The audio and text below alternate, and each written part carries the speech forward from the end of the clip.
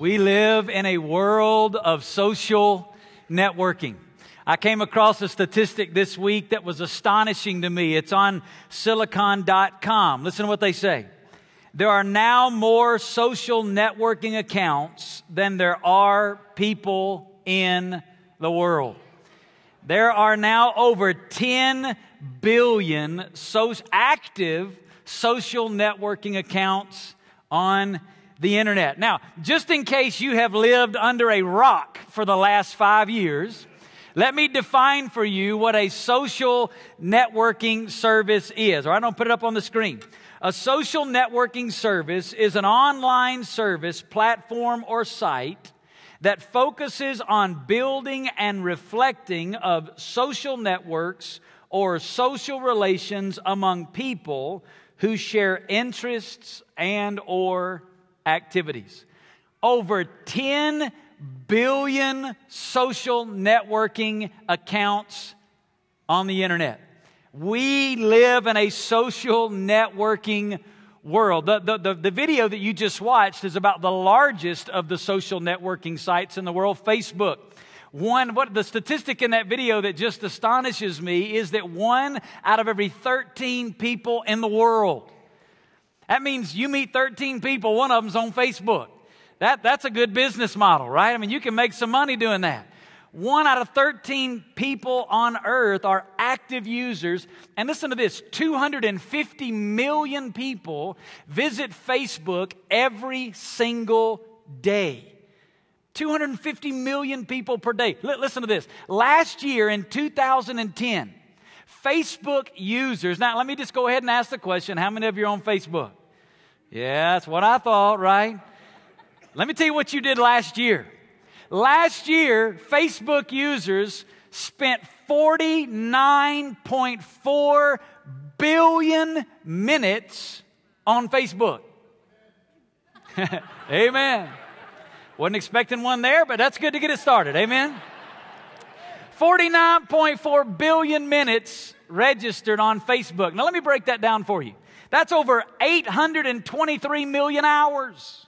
That's over 34 million days. That's over, listen, last year alone, in 1 year, we spent 93,000 years on Facebook.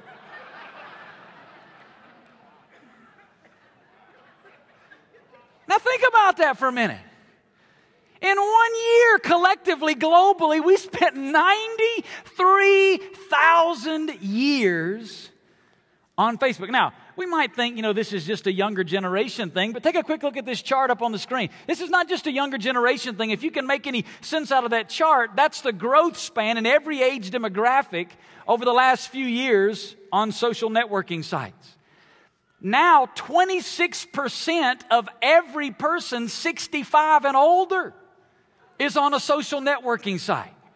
This is an epidemic that is throughout all of the generations, and it is a global epidemic. Now, Facebook has this on their website. Look at this on the screen. This is what Facebook is all about. Here's what they say. Most of Facebook's features depend on the idea that there are people in your life that you like to stay in touch and connect with. Here's what that says on their own site. If people didn't desire relationships, let me tell you what Facebook would do. It would go away tomorrow. Facebook screams that people all over the world are looking to connect with each other at an unparalleled rate. This idea of trying to connect is exploding all over the world. And the explosive concept of the social network was born with the idea that people are longing to connect in relationships with other people. And yet the sad reality is that although globally today we have more opportunities to connect than ever in the history of the world,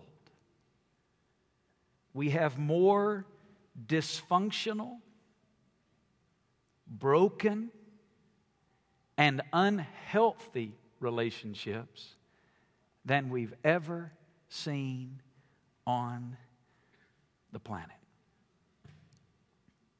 This weekend, we begin a new series here at Hope. If you're a guest this weekend, what we're preaching this weekend is just week 1 of a 6-week series that we're going to be in together, simply entitled The Social Network. And here's the question we're going to wrestle with. What is God's perspective on my relationships? Does the Bible speak to this issue of relationship? Well, absolutely the Bible does. I want you to take your Bible, if you have it today, and I want you to turn to 1 John chapter 4, and we're going to begin reading in verse number 7. In 1 John chapter 4, we're going to begin reading in verse number 7. If you don't have a Bible with you this evening, the verses are going to be on the screen so that you can follow along. Listen to what John says. Beloved, let us love one another, for love is from God, and everyone who loves is born of God and knows God. The one who does not love does not know God, for God is love. By this, the love of God was manifested in us, that God has sent His only begotten Son into the world so that we might live through Him. In this is love. Not that we loved God, but that He loved us and sent His Son to be the propitiation for our sins. Beloved, if God so loved us, we also ought to love one another. John is writing here under the inspiration of the Holy Spirit of God, and he's giving us some unbelievably remarkable truth that lays a foundation for every relationship in our life. But in doing so, John uses an operative word that describes all of our relationships. And it's a very important word. It's a little 4-letter word, the word love. I want you to say it with me. You ready? Love. It's a word that we use all the time, right?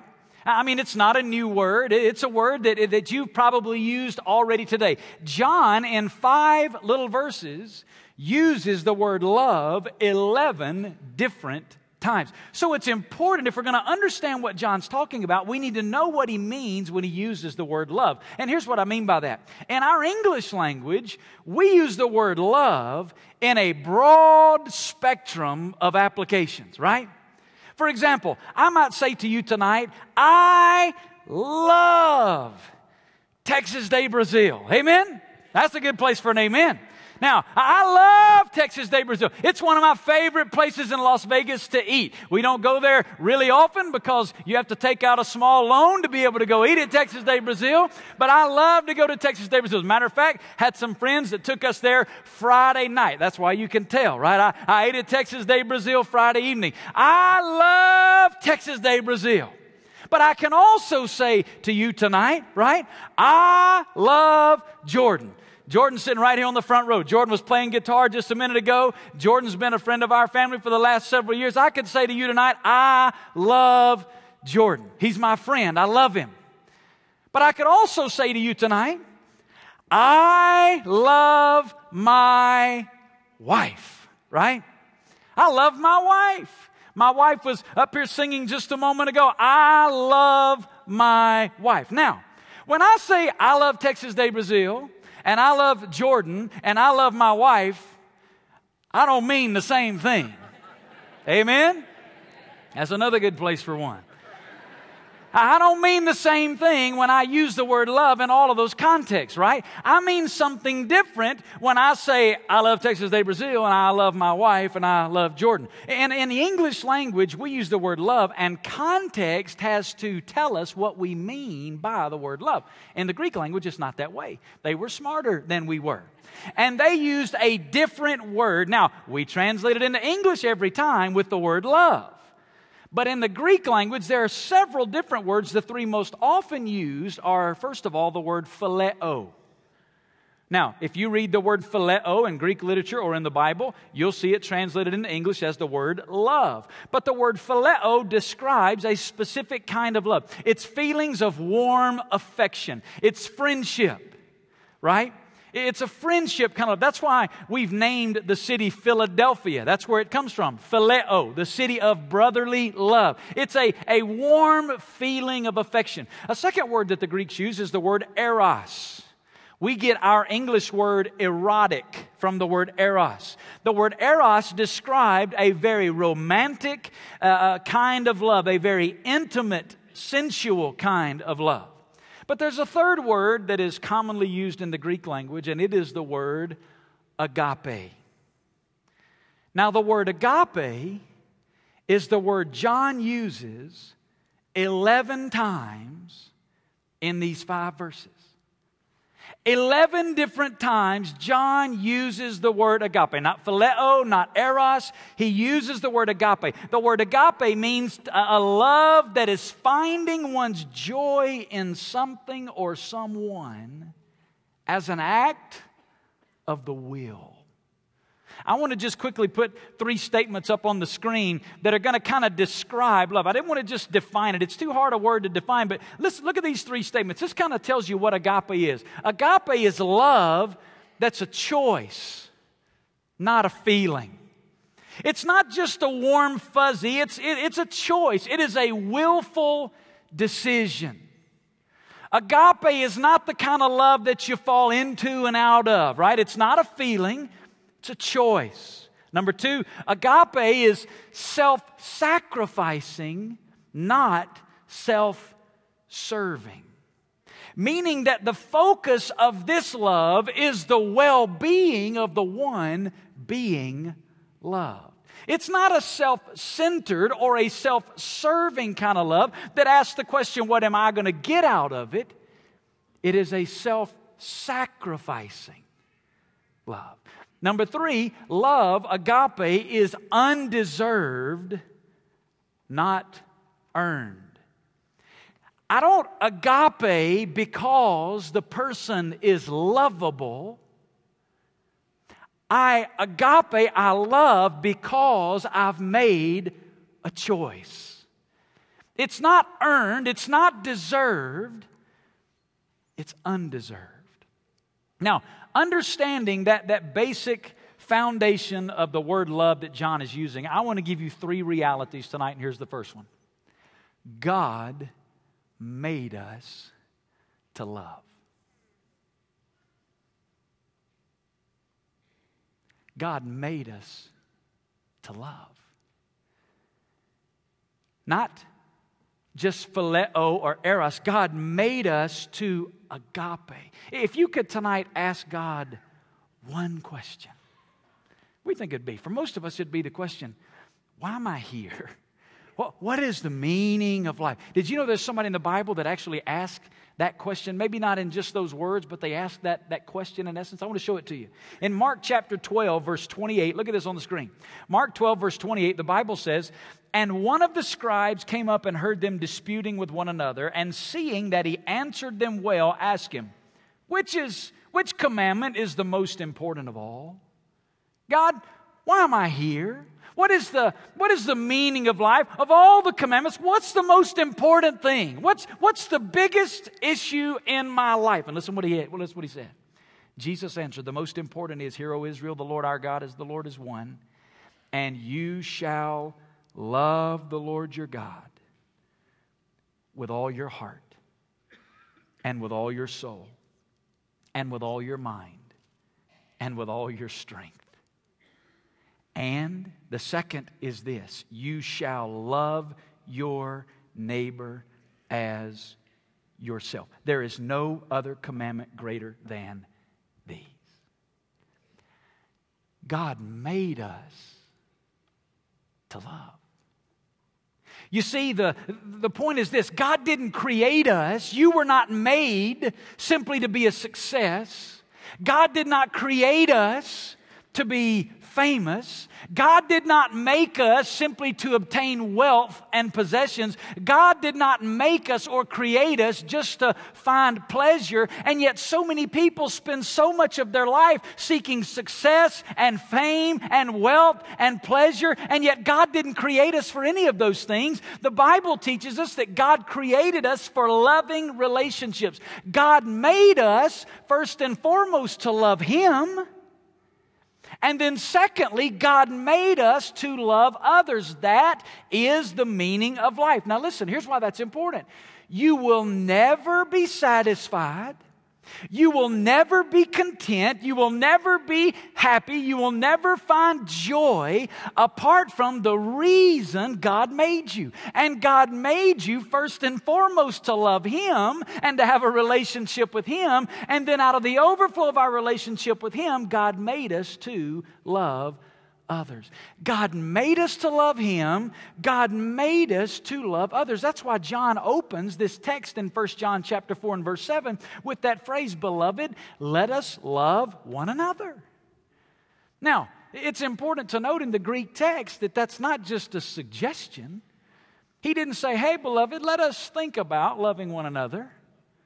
No, it's actually, and it's written in such a way that it's an imperative. It's a command statement, meaning that God's design for you and I is to first and foremost love Him, and then out of the overflow of a love relationship with Him, we are to love others. That's the way God designed us. Let me say it another way. Life is all about relationships. You know, I've never seen anybody get to the end of their life. And unfortunately, as a pastor, you wind up at a lot of deathbeds. You wind up in situations where people are at the end. I've never heard anybody at the end talk about regrets when it comes to having more stuff, more possessions, more vacations, more fame, more popularity. But let me tell you what I have heard. I've heard a lot of people talk about relationships. Man, they talk about their relationship with God. And they talk about their relationships with people in their life. You know why that is? God hardwired us for relationships. That's why there are 10 billion social network accounts active on the internet. You know why? God hardwired us. Hey, God made us. God created us. I don't care what you think science has taught you. The Word of God, the absolute truth, says God made us. And science cannot discount the reality and the truth of what Scripture says. God made us. At the end of the day, whatever you believe about where we came from, it's faith, because none of us were there. The real question is, what's your faith in? And we put our faith in the absolute truth of the Word of God, that it is the most documented source book of antiquity. And the Bible says God made us, and God hardwired us as human beings, first and foremost, to live in a relationship with Him, and secondly, out of our relationship with Him, to enjoy relationships with others. God made us to love. Here's the second reality. Our capacity to love is found in knowing God. Let me show it to you. Look back at 1 John chapter 4. He says it first of all positively in verse 7. He says, "Beloved, let us love one another, for love is from God, and everyone who loves is born of God and knows God." But then he says it negatively in verse 8. "The one who does not love does not know God." Why? For God is love. Here's what John is saying. My capacity to love other people, my capacity to love my wife, my capacity to love my children, my capacity to love my friends, my capacity to love my neighbors is found in my intimate knowledge of God. Why is that true? Here's why it's true. Because God is love.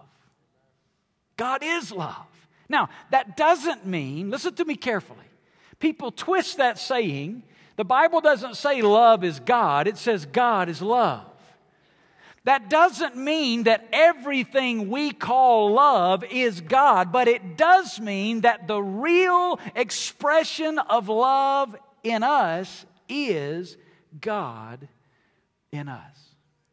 You see, every human being is made in the image and likeness of God. So there is within the human design a certain capacity to love.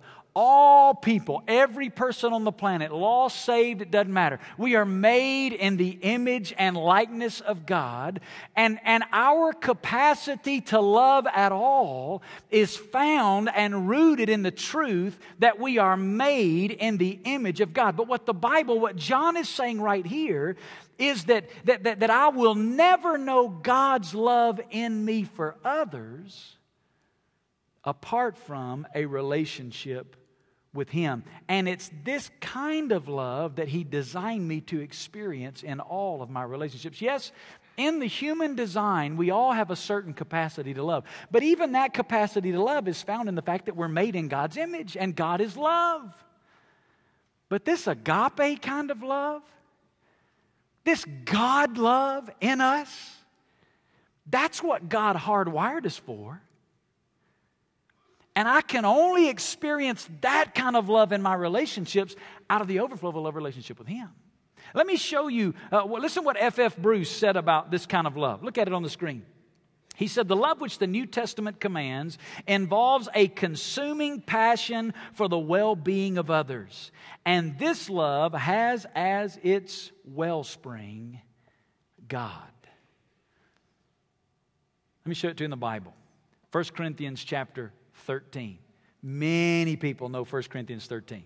I want to read it to you out of the Amplified Bible. I love reading. If you've never looked at an Amplified Bible, I encourage you to do it. They kind of take the Greek text in the Amplified Bible, and they give you when the translators translate the Scripture from Greek, ultimately they have to make a decision about which particular word that they want to use in translation. Well, the Amplified Bible kind of gives you all the possibilities of the meaning and the intent of those Greek words. Listen to the way the Amplified Bible translates 1 Corinthians 13. Look at it on the screen. "Love endures long and is patient and kind. Love never is envious nor boils over with jealousy. It's not boastful or vainglorious. It does not display itself haughtily. It is not conceited. Now, it's important as we read through these, you understand something. These are all in the Greek in the present tense, meaning that they're ongoing, continuous action. Meaning you could literally read it, love never, love is always patient. Meaning there's never a moment when I'm not patient. I'm always patient. When we begin to understand what he's saying here, we recognize he's not describing a love that is within the human capacity left to ourselves, right? I mean, this is something that's a God kind of love. Look, let's go on. He says, it's not conceited, arrogant, or inflated with pride. It is not rude, unmannerly. It does not, remember, it never acts unbecomingly. Love, God's love in us, does not insist on its own rights or its own way, for it is not self-seeking, meaning that love never demands its own. He goes on to say, it is not touchy or fretful or resentful. It takes no account of the evil done to it. Let me say that another way. It doesn't keep score. It pays no attention to a suffered wrong. It does not rejoice at injustice and unrighteousness, but rejoices when right and truth prevail. Love bears up under anything, and everything that comes is ready to believe the best of every person. Its hopes are fadeless under all circumstances, and it endures everything without weakening. Here's what that means. You never run out of it. You ever heard anybody say, well, I used to be in love with this person, but not anymore? You know what you're saying when you say that, right? You don't have agape. That may be your expression of love, but that's not God's love in you, because His love endures everything. You say, what do you mean by everything? Well, everything. Love never fails, never fades out or becomes obsolete or comes to an end. Man, when you read that, you realize this love that God's talking about, it's something bigger than we have hardwired into the human capacity. This is beyond our ability to just have a little emotional feeling about somebody. You see, God made us for relationships, but not the kind of relationships we often see that are all about what's in it for me or all about my needs, my wants, my desires. He made us for a radical, loving relationship with others that can only be enjoyed out of the overflow of a love relationship with Him. Let me tell you what 1 Corinthians 13 is. It is a description of agape love. Here's what that means. As a friend,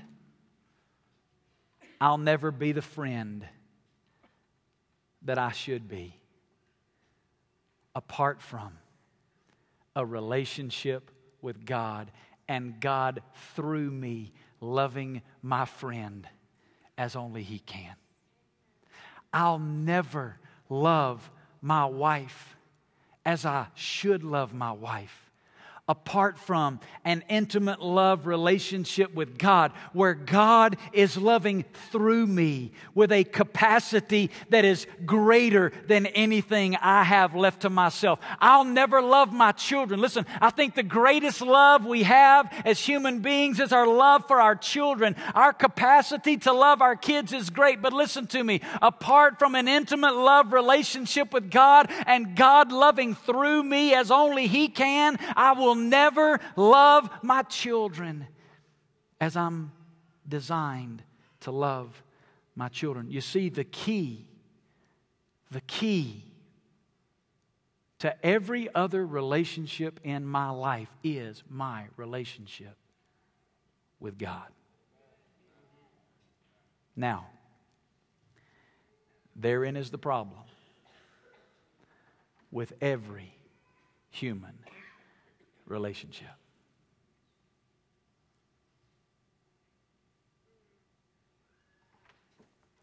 Let me tell you why. Listen, I'm about to do 30 seconds of counseling that can change your life, all right?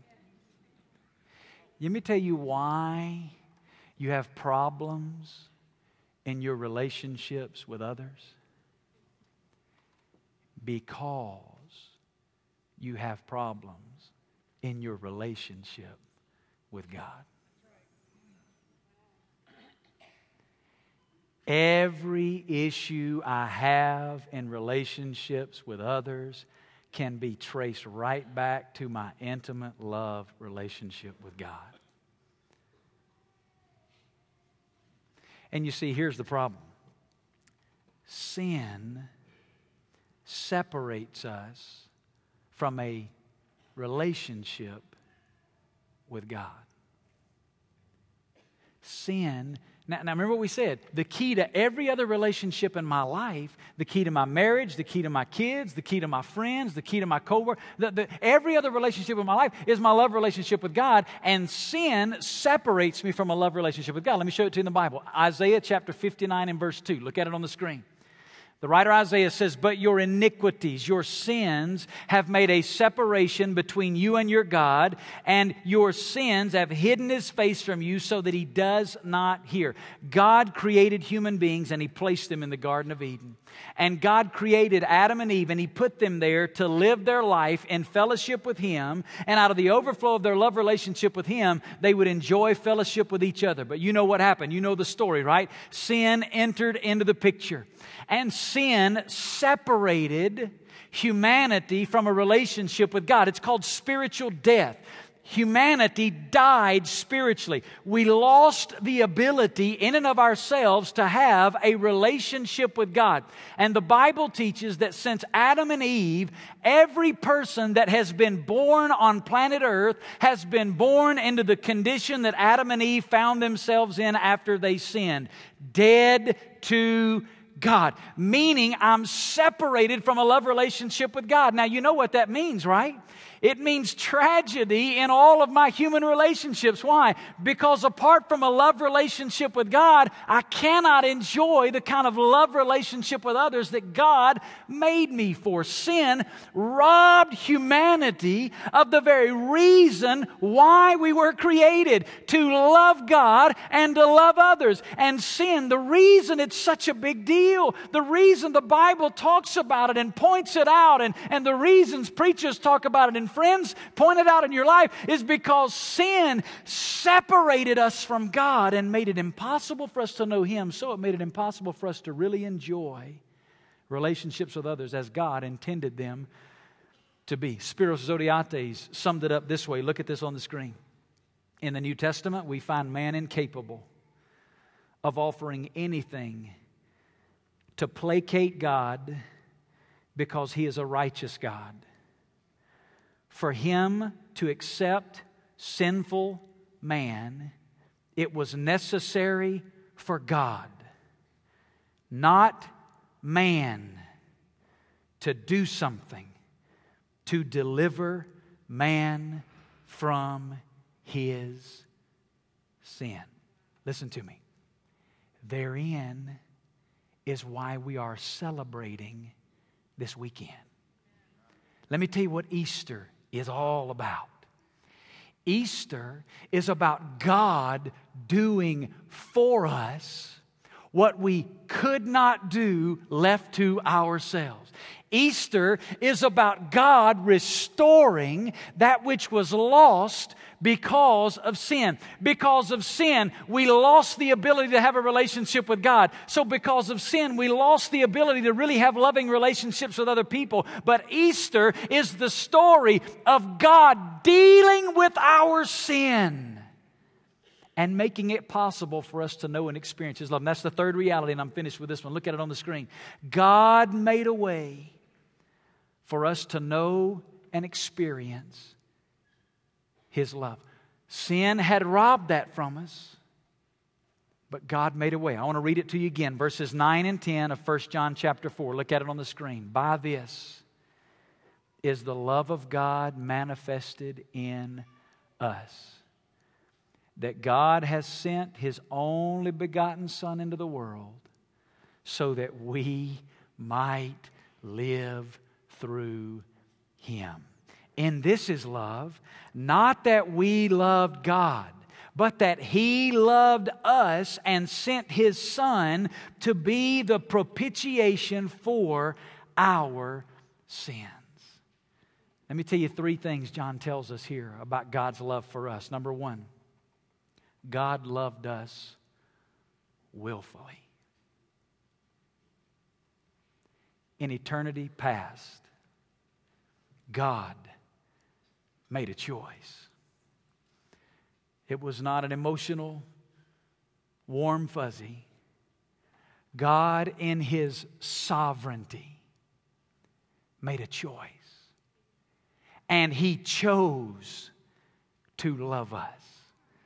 God chose to manifest. That's what verse 9 says. God manifested His love toward us. You see, at a point in time, as an act of His divine will, God chose to once and for all openly display His love for humanity. God decided as an act of His sovereign will to send someone to say to you and to say to me that God loves us. And the one that He sent, the Bible says, is His only begotten. It means unique. It means one and only. It means there's nobody else like Him. God, in His sovereign divine will, sent His Son into the world to say to you and to me, God loves us. He loved us willfully. Number 2, listen, God loved us sacrificially. The Bible tells us that He sent Him not just to be an example. He sent Him to be the propitiation for our sin. That's a big, fancy Bible word.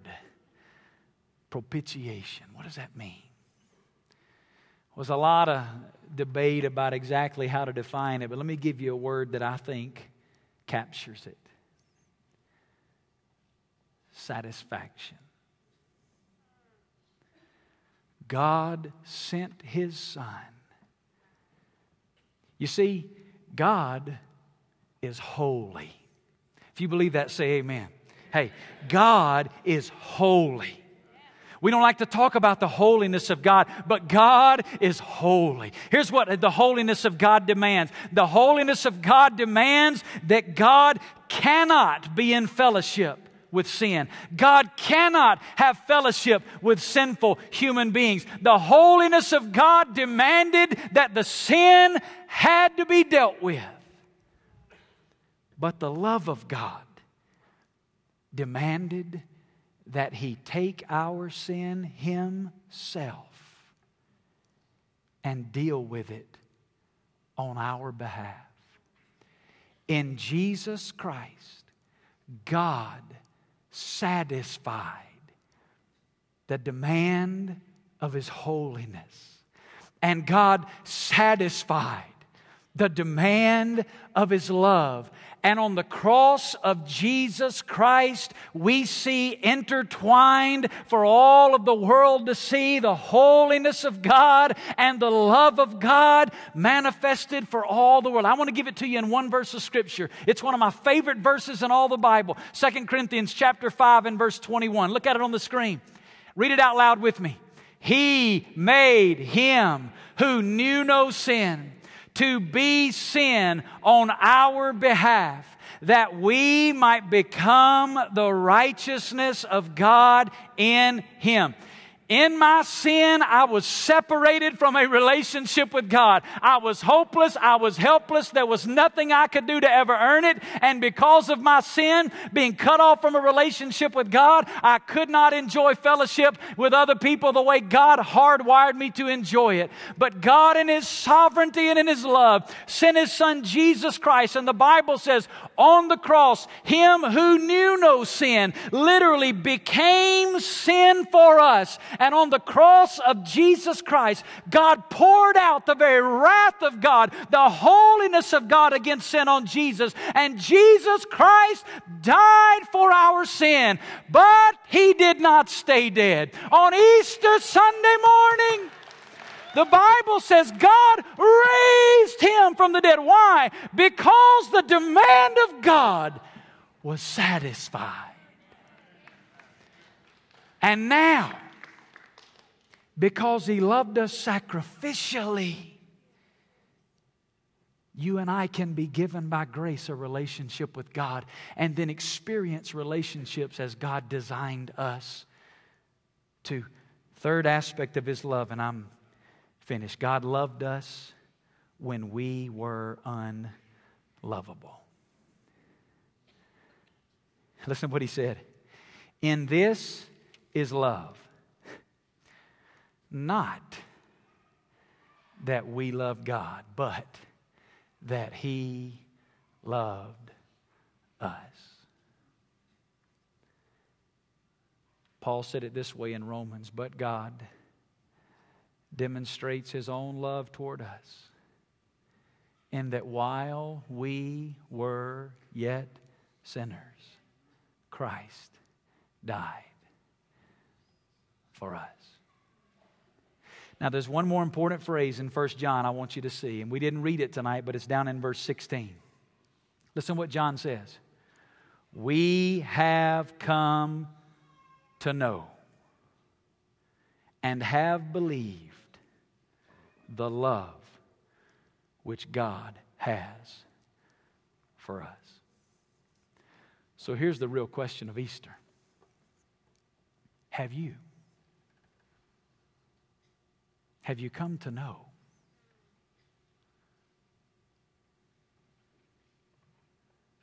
And have you believed? Have you put your faith and trust in what Jesus Christ did on the cross?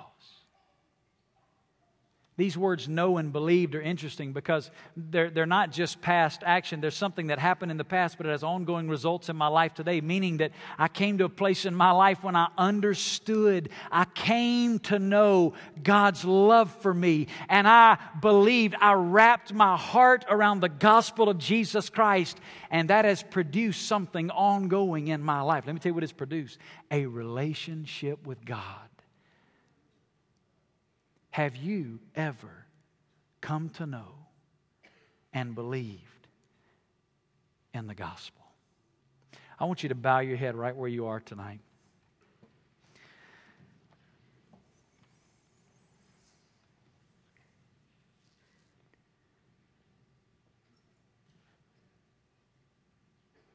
And I want to ask you a question. Have you come to know and believed the love of God for you? I'm not asking today if you've ever been to a church service. I'm not asking today if you've ever been baptized. I'm not asking any of those questions. I'm asking, have you come to know and believe? Have you ever surrendered your life to Jesus Christ? If you're here tonight, listen, you will never know relationships as God intended for you to know apart from a love relationship with Him. It'll never happen. God made you to love Him and to love others. If you're here today and you've never trusted Jesus Christ as your personal Lord and Savior, but you are ready to give your life to Him, in the quiet of this moment, I'm going to lead you in a prayer.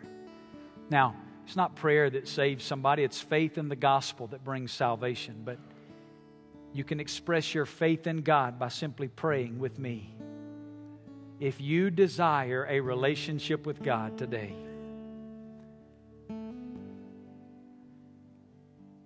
you just pray with me. Say, Lord Jesus, I know that I've sinned. I know that you died for my sin. I know that you rose again from the dead. And today, I believe in you. Today, I give my life to you. I ask you to come into my life, to forgive me of my sin, and to be my Lord and Savior. Thank you, Jesus, for saving me. If you just prayed with me and you asked Christ to come into your life for the very first time, with nobody looking around right now but me, I'm about to pray for all of these. But if you did that tonight for the very first time, would you just slip your hand up as a testimony to God and then put it back down? Thank you. God bless you. Thank you, sir. Thank you, ma'am. God bless you. Somebody else, thank you. Thank you. Somebody else, God bless you, young man. Thank you. Somebody else, God bless you, sir. God bless you.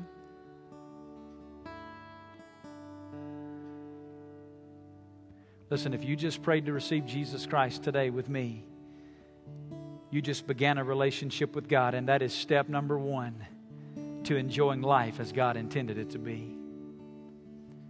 Now I want everybody in the building to look this way. In just a moment, I'm going to pray for you. I want everybody to look this way real quick.